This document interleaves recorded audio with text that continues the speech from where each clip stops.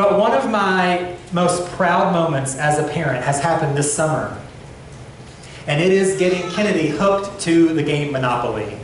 I'm so proud. I'm so proud. Now, I think the reason she got hooked is because I mentioned it, playing it to her, and we did, and the first time we played, she beat me.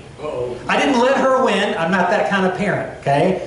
She beat me fair and square, and it wasn't even that close. Like, it was pretty quick. And so I think that really got her hooked. I won't tell you since then how the win-loss column has gone. You can kind of tell I'm not going to brag. I destroyed her every other time is what I'm saying, okay? No. But I'm so proud she's gotten hooked on this game, Monopoly. And there's, in the chance cards and the community chest cards, in each pile, there's a certain card in each one, and it's the get out of jail free card. And that's what we're going to talk about today as we look at Acts chapter 5. Is this time in the book of Acts where the apostles got a get out of jail free card. And when we read this in a second, the beginning of this story in Acts 5 sounds eerily similar to what we've already talked about in Acts 3 and 4. It's almost like we're repeating the story over again, but you'll see there is a couple of key details that are unique to this story that set it apart and really get us going in Acts 5 here. So to set up the story, like we left off last week briefly, is that the apostles are still preaching in the name of Jesus, even though the religious officials have said, do not do this, threatened them with further imprisonment, maybe worse if they continue, but they continue. They're preaching in Jesus' name, they're healing in Jesus' name, the church is growing and multiplying, and that sets the stage for here in Acts 5. Let's read this together, Acts 5, verse 17, and look at the story of the get out of jail free card. Acts 5:17. The high priest and his officials, who were Sadducees, that'll be important later, were filled with jealousy. They arrested the apostles and put them in the public jail. But the angel of the Lord came at night, opened the gates of the jail, and brought them out. Then he told them, go to the temple and give the people this message of life. So at daybreak, the apostles entered the temple as they were told, and immediately began teaching. When the high priest and his officials arrived, they convened the high council, the full assembly of the elders of Israel. Then they sent for the apostles to be brought from the jail for trial. But when the temple guards went to the jail, the men were gone. So they returned to the council and reported, the jail was securely locked, with guards standing outside, but when we opened the gates, no one was there. When the captain of the temple guard and the leading priest heard this, they were perplexed, wondering where it would all end. Then someone arrived with startling news. The men you put in jail are standing in the temple teaching the people. What a powerful story. An interesting story. As we'll look at, there's some humor that I at least found in this story here, on this get out of jail free card. We're going to focus on three things today as we look at this story from Acts 5. We're going to look at a plot, a plan, and a purpose. A plot, a plan, and a purpose. So first we're going to look quickly at the plot of the enemy. And I said quickly, but it's the longest point, so let me not lie to you and mislead you. It's the longest of the three. The plot of the enemy. As we said at the outset, these religious leaders here in Acts 5 probably feel like they're living the same thing over and over again. It's like, remember the movie Groundhog Day with Bill Murray? They're probably thinking they're waking up to Cher, Sonny and Cher on the radio, right? They're like, I got you, babe. They're like, wait, didn't I hear this yesterday? They're looking out at the temple courts and seeing these apostles preaching. They're like, wait. Didn't we tell them not to do that? Haven't we commanded them, even threatened them to stop this? And here they are yet again. What have we missed? What's going on here? Why didn't they stop when we told them to? What we really see here in Acts 5, I think, is a new distinction of the motives of these religious leaders. If you remember in Acts 4, when you look at before they arrested the apostles, it said they were deeply disturbed at what the apostles were doing. That was their mindset. They were disturbed. But look here in Acts 5 at their motivation. Acts 5, 17 and 18. The high priest and his officials, who were Sadducees, were filled with jealousy. They arrested the apostles and put them in the public jail. Now, to be fair to these leaders, it's possible that maybe in Acts 4 that their motivation was more legitimate. They were really maybe concerned. Well, this is blasphemy. They're teaching the people error. This is not good. We need to stop this. Maybe they had good motives in Acts 4, but by Acts 5, Either their motivation has changed from pure to not pure, or what is also likely is that really their true motivation is now being revealed. As they've been tested more than once now, as they've been said no to more than once now, maybe their real motivation is creeping out. Jealousy.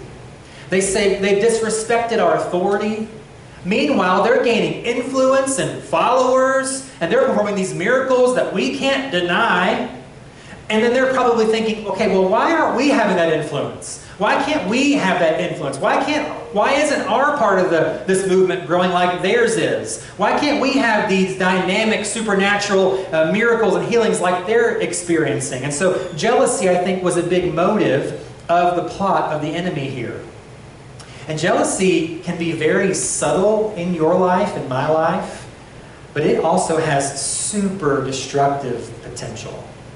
Jealousy here seemed to be like, it's kind of creeping in, but it actually caused the leaders to arrest and threaten these people again and again and again. So jealousy can be subtle, but it is nasty, and it can ruin your life. And so since this is sort of a theme, let's focus on this here for just a little bit here. James, the brother of Jesus, actually writes about this. He writes really about the subtle nature of jealousy, but also the destructive potential of jealousy. So let's look at his words and then kind of unpack the journey here that he gets us on. So this is James 3, starting at verses 15 and 16. James writes, "For jealousy and selfishness are not God's kind of wisdom. Such things are earthly, unspiritual, and demonic. For wherever there is jealousy and selfish ambition, there you will find disorder and evil of every kind." Then skip down to James 4. He continues that discussion, James chapter 4, verse 1. He asks the church he's writing to, "What is causing the quarrels and fights among you? Don't they come from the evil desires at war within you? You want what you don't have, so you scheme and kill to get it. You are jealous of what others have, but you can't get it, so you fight and wage war to take it away from them. Yet you don't have what you want because you don't ask God for it. And even when you ask, you don't get it because your motives are all wrong. You want only what will give you pleasure." So what James does here, I think masterfully, is show this internal-external tug-of-war aspect of jealousy.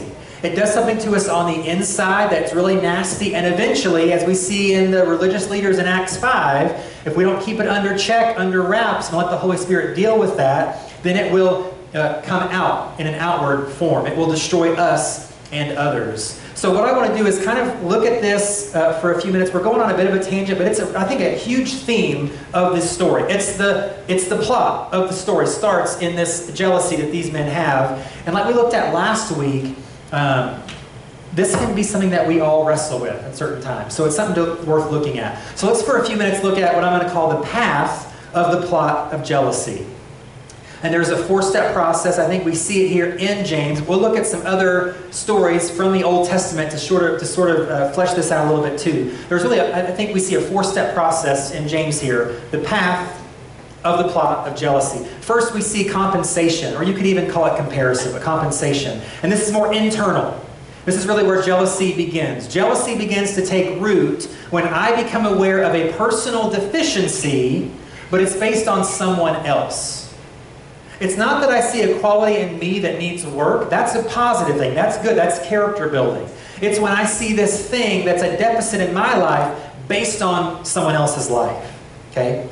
So an example of this is, as we see here, Daniel. So the famous story of Daniel and the lion's den. This all started from jealousy. So Daniel's taken into exile in Babylon as a young teenage Jewish man, probably 17, 18 years old. And he is highly intelligent, highly skilled, and highly favored of God. So year after year, decade after decade, he serves the king in high capacity ways. He is near the top of the leadership pyramid in the kingdom of Babylon for generations. King after king after king. Now suddenly, decades pass, he's in his 80s, and there's a new king in town, and he has seen Daniel's track record. He's probably seen his resume and said, yeah, I'm keeping this guy close to me, because when he's around, good things happen. And so the new king here, he sets up 120 provinces with a leader over each. And then over them, he sets up 3 key leaders directly under him. Daniel's one of those 3 leaders.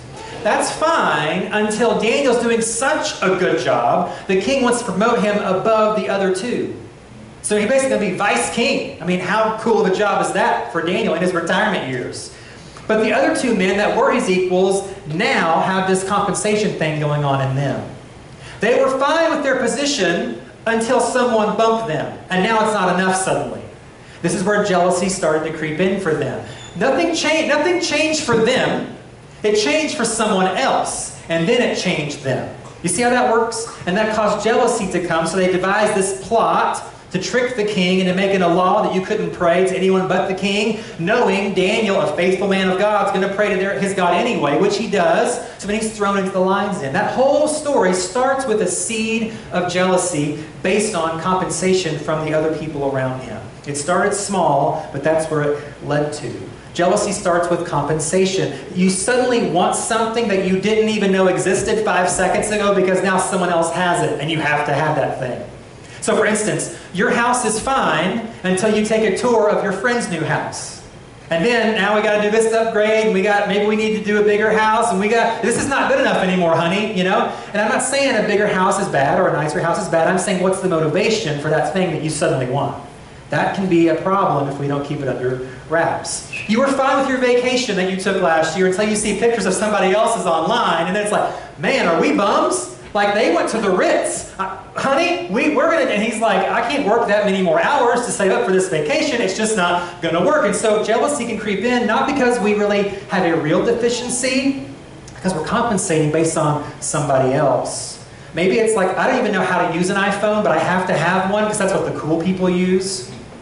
If I'm going to be somebody, it's going to be an Apple product. It works opposite of what I know how to use. I'm going to have 24/7 tech support to know how to turn the thing on, but I got to have it now because they have it, right? Jealousy, again, this seems juvenile and childish, but that's what jealousy is. Jealousy is juvenile. It is childish, and yet us mature adults who have everything figured out fall on this plot all the time. It starts there with compensation, but then it goes to the second part of the path, and that is complaining.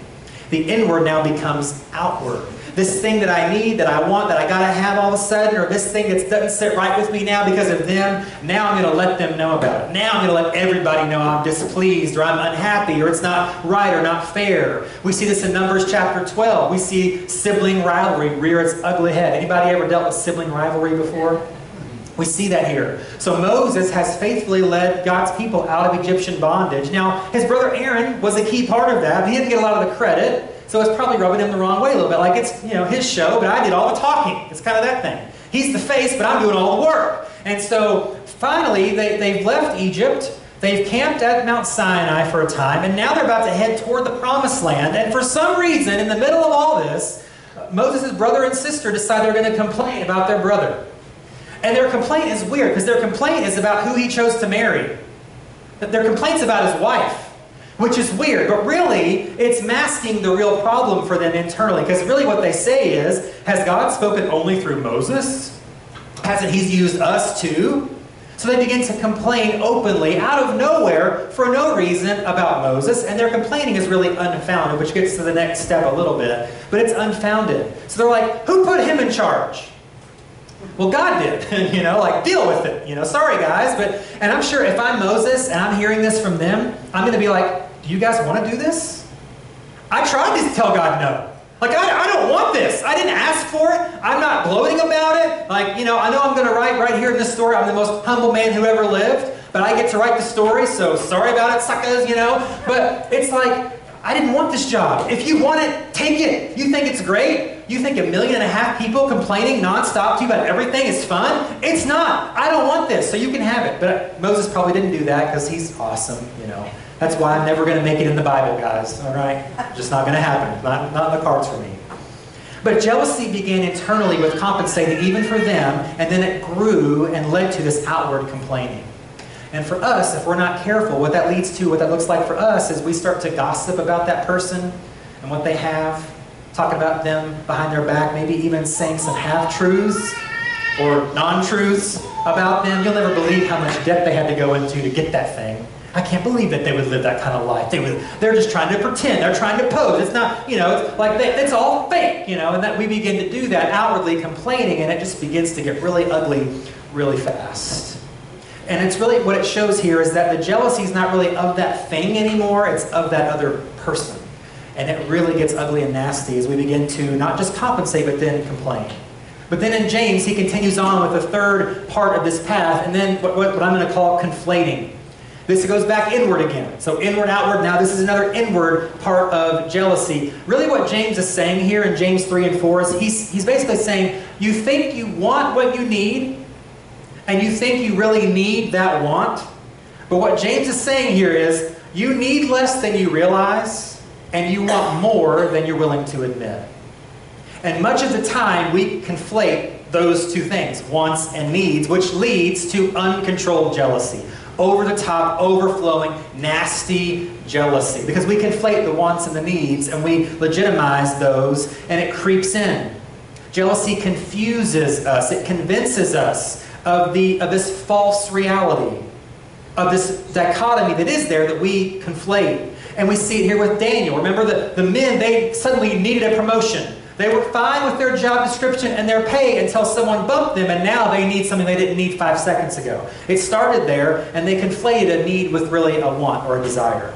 Aaron and Miriam, they needed this authority that they didn't really want. That's why I said that earlier. They didn't really want the responsibility. They just wanted the recognition that Moses got. They didn't want to do the work that he probably had to do, but they wanted to get some pats on the back and get their name in the Bible, which they did, unfortunately, in this case. They got in there. But what they really they wanted validation.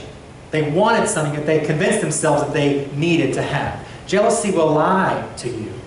Jealousy will twist the truth in your own mind. It will conflate wants and needs, and it will drive you crazy.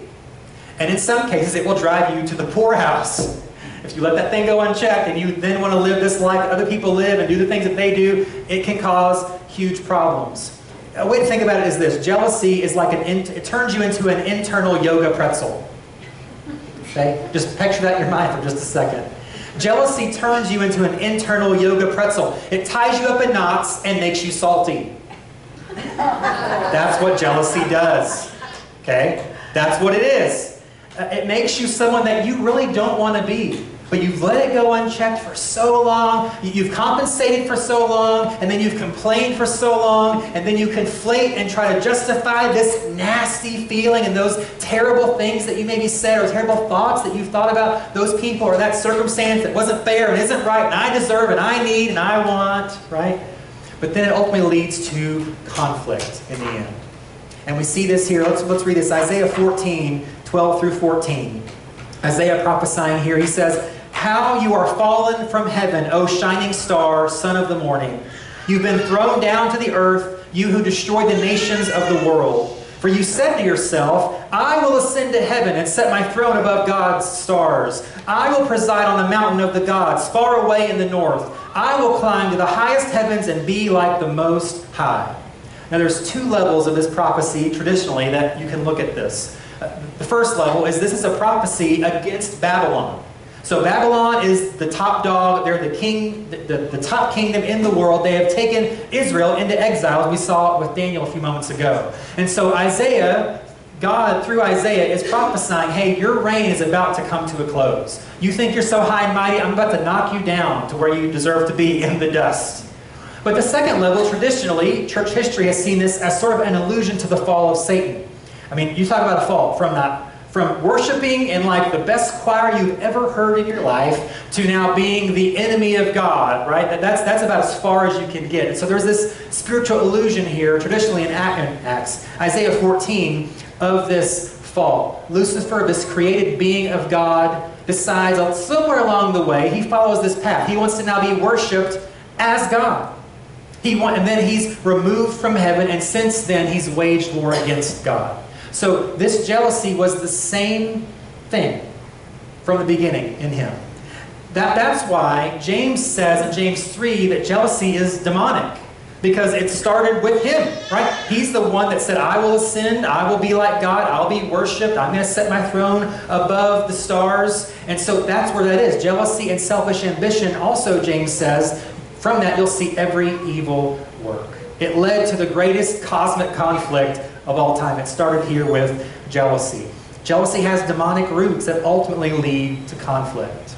And that's why relationships sometimes fracture, is because in one way or another of jealousy. That's why many, I would say, marriages fail. We get off focus. We get looking on this other thing, or we look at a better time, or look at a better relationship, or they're a better wife than you are. They're a better husband than you are. You never talk to them like that, and you never do this for me, right? It's jealousy. That's why so many marriages don't make it, because we follow this path of jealousy. It's why many families are broken. It's where society breaks down. So, as we look at this idea of jealousy, don't play this compensation game. Just stay focused on what God's given you, what He's called you to do, and be content with that. Avoid then complaining about what others have, and just say, okay, God, thank you for what you've given to them. Thank you for blessing them. Thank you that you did this for them, and just bless them on their way. Don't complain. Don't conflate. That then leads to conflict, because it will get nasty fast. It's sneaky, it's subtle, but it is so destructive, and it's very tempting for us to fall into this plot. And in Acts 5, it's the same plot here. The motivation of the council, it's growing and it's being exposed, but it's just simply jealousy. They got out of control and caused them to then go against the church of Jesus Christ. That's the plot of the enemy. Let's move on then to the second part, which is really the good news, but we'll just spend a few short minutes on it, and that is the plan of God. So we see the plot of the enemy first, and now we see the plan of God. On the surface, the plan of God in Acts 5 seems very simple. Very simple idea, one-step plan, but really it's a supernatural plan that we'll look at here for just a second. The plan, again, is simple. An angel frees them from jail. Like, no work on their part. No planning on their part. They're probably just as surprised as anybody else that there's suddenly an angel that's opened the door. Either the guards were asleep or didn't see, or the angel had a crowbar. I don't know what happened, but somehow they just go out early in the morning, right? Middle of the night. They're just there. And so it's supernatural, even though it is simple. That's God's plan. Here's really the power of the plan of God. Here's something to think about this week. The plan of God is above your comprehension and greater than your competition. The plan of God is above your comprehension and greater than your competition. Remember you ever heard of the movie Shawshank Redemption? It's all a spoiler alert, 30 years later. It's about a prison break, okay? If you haven't seen it, you had plenty of time. But there's a coordinated plan to their prison break, right? There are steps involved. There's a plot. There's a plan. They have to hide certain things and do certain things in a certain way to get out. And the plan, steps. Makes sense. Totally fine, and it works for them. But God's plan to free the apostles here in Acts 5 does not make any logical, natural sense. How is God going to get them out? He's going to send an angel to them. Oh, okay, sure. Yeah, that'll work. Yeah, that's probably going to happen. That happens all the time. No, makes perfect sense. But it did work, and it did make sense. And that's what God chose to do here. That was His plan. And I think really it's even above the apostles' comprehension. God did what to get it? Years later, a few years later, because then they're all going to die pretty soon. They're going to be martyred. But anyway, so I can just, maybe even a few weeks later, can you believe that happened? And this is actually the first of 3 jailbreaks that we'll see in the book of Acts. We got 2 more that we'll get to coming up in a few months. But it's above their comprehension, and it's greater than their competition. See, I think what God's doing here is saying, I'm going to show these jealous religious leaders who's really in control. I'm going to do something that's going to confuse them, blow their mind, make them so what is going on? I'm going to let them know, hey, yeah, I'm on their side. So you guys are just kind of out of luck right now. I think God's doing something there that's above their comprehension and greater than their competition. And here's the comical part to me. I love the scene the following morning. The council's there, they're all meeting together, they're all finding their seats and, getting all official and making sure their mics are on for they're going to interrogate these guys again. And so they're there and they say, bring in the prisoners. And so they're waiting and they're waiting, it's come on guys.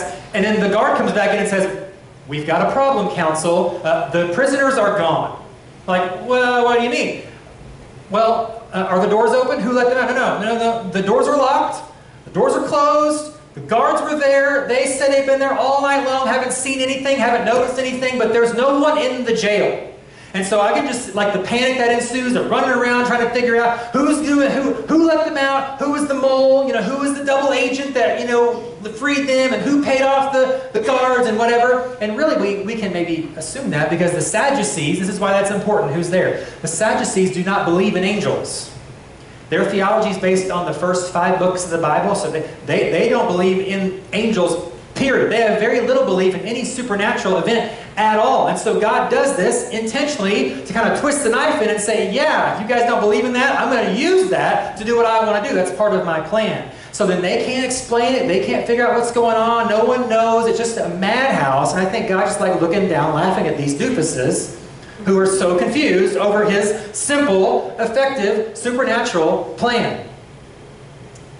Now, I don't know what God's plan for your life is, but I know that it fits that description. I know that whatever God has planned for you is above your comprehension. I know that's true. I know that God wants to blow your mind with his plan for your life, whatever that is.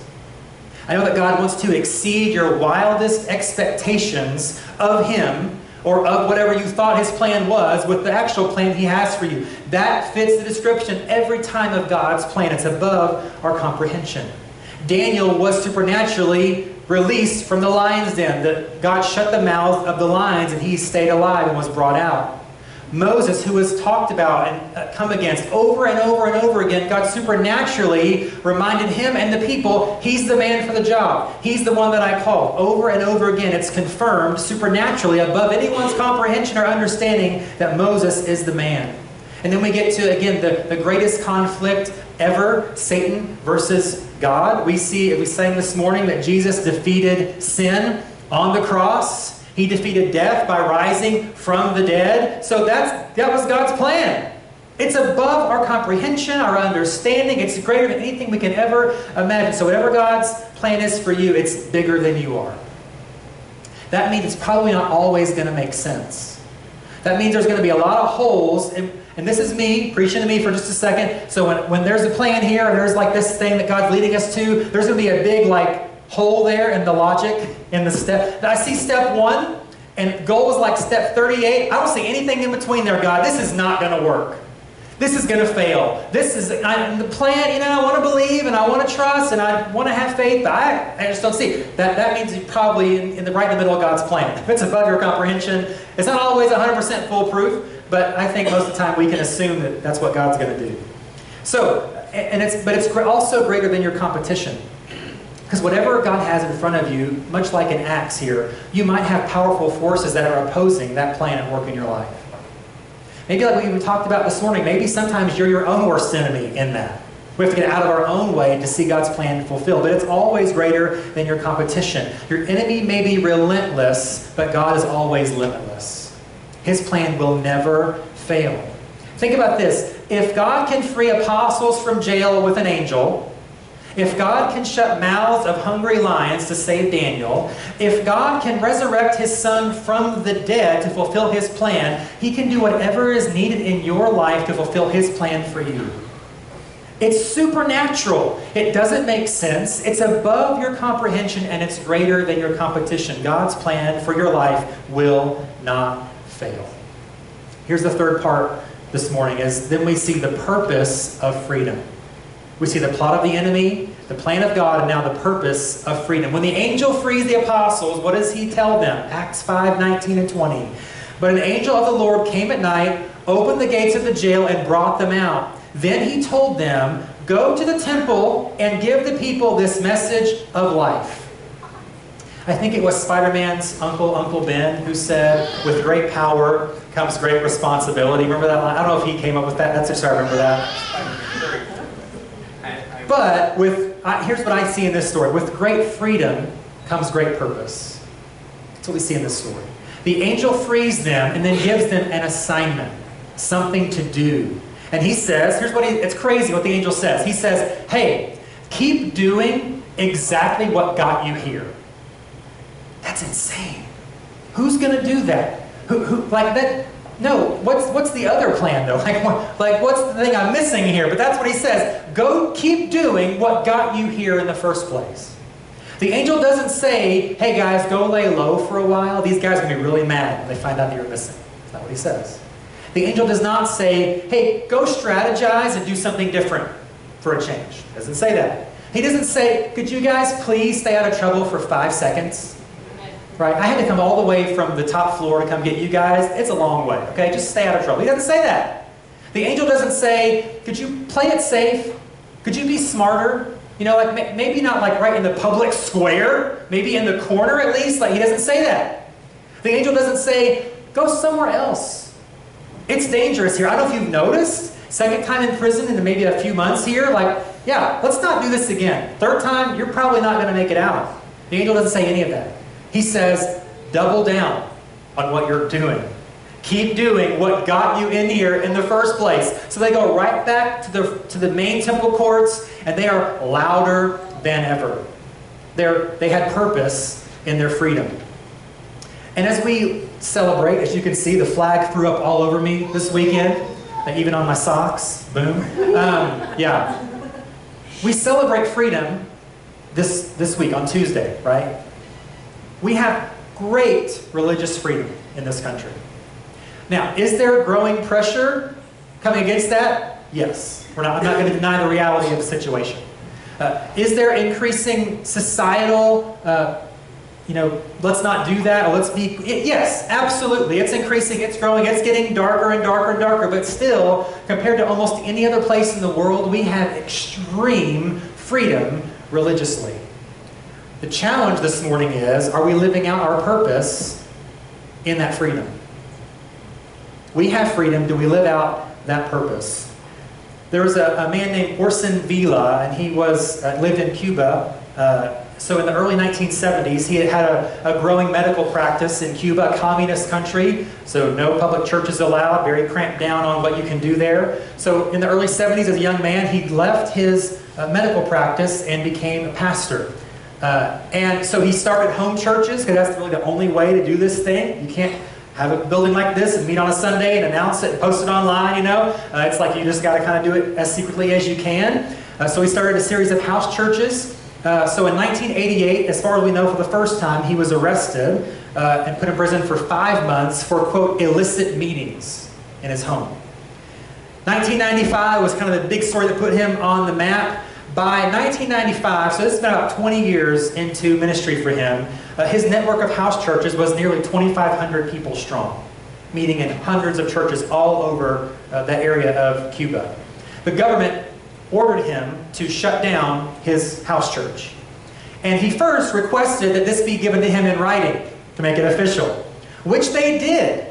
They sent him a letter ordering him to cease and desist your house church meetings, and he said, I'm just going to ignore that. Basically threw the letter in the trash. So then, enough time goes by, and the authorities come to his home to demand that he shut down the church meeting, because they caught them during church. They came in the middle of the service and said, shut down your church meeting. He said, well, I don't close doors, I open them. So he was dragged and arrested, and without a trial was sentenced to 2 years in a prison labor camp. So this actually, in the mid-90s, made like national news. Amnesty International got involved in trying to free him from prison because there was no trial. Pope John Paul II actually sent a cardinal to talk to Fidel Castro, urging him to free this Pentecostal minister from an unfair prison labor camp. But here's the story. So he's sentenced to 2 years, but after about 11 months, he's released to finish the last year and 1 month on house arrest. Now, this is not in official documents, but according to inside sources, here's why they released him early. Because revival broke out in the prison in which he was staying. So many prisoners were getting saved under his ministry, getting healed under his ministry in the prison, they had to get him out. Okay? So they won't say that publicly, but that's the inside story on Orson Villa. So he's released to go back, and guess what he does?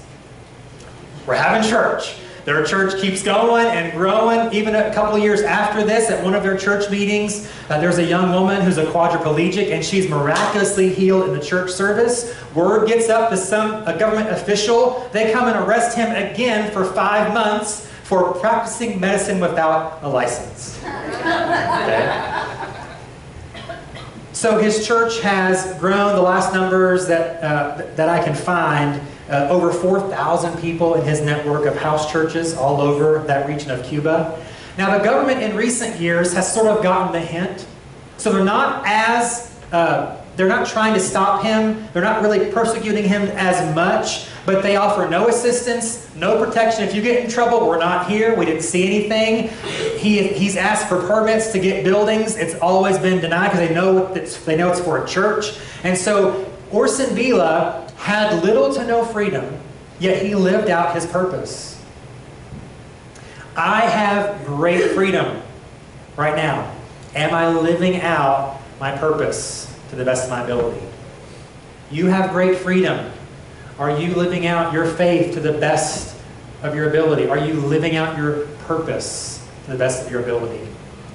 We concluded this scripture last week, but it applies here too. So let's read this as we close this morning. Ephesians 5, 15 through 17. Paul writes, "So be careful how you live.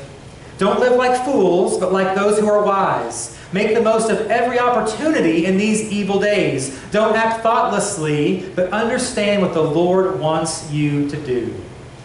So in Monopoly, if you have the get out of jail free card, okay? If you get into jail, first of all, you get 3 chances to roll doubles and then get out of jail for free. If you don't do that, you got to pay $50 to get out, right? That's how the game works. I didn't make the rules. Parker Brothers did. Blame them.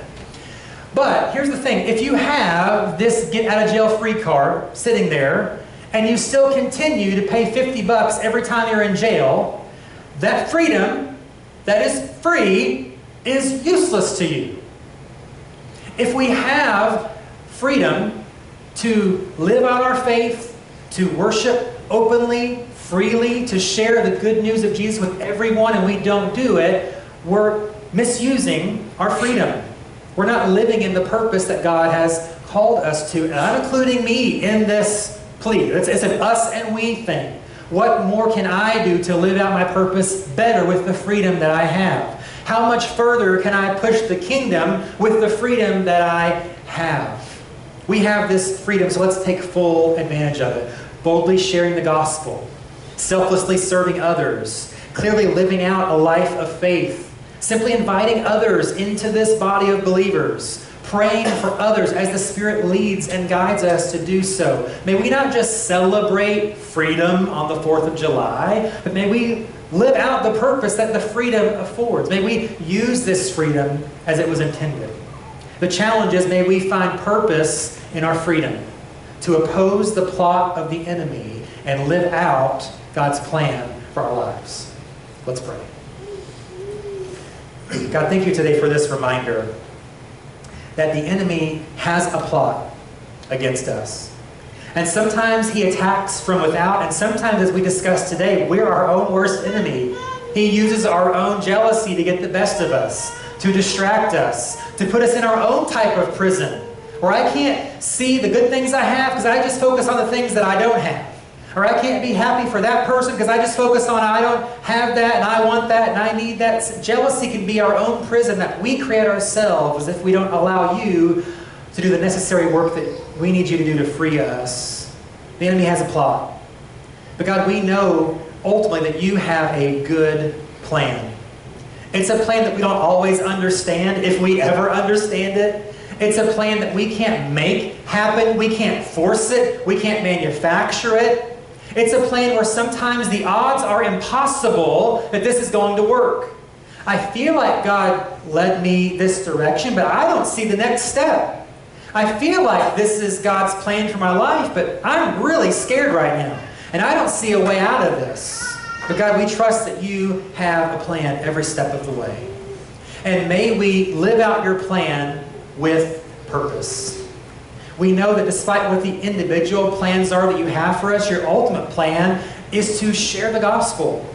We know that you've commissioned each of us to tell people the good news of who Jesus is and what he came to do and how he can change their lives. And so may we walk in that purpose, walk in that power. And God, would you forgive us when we don't?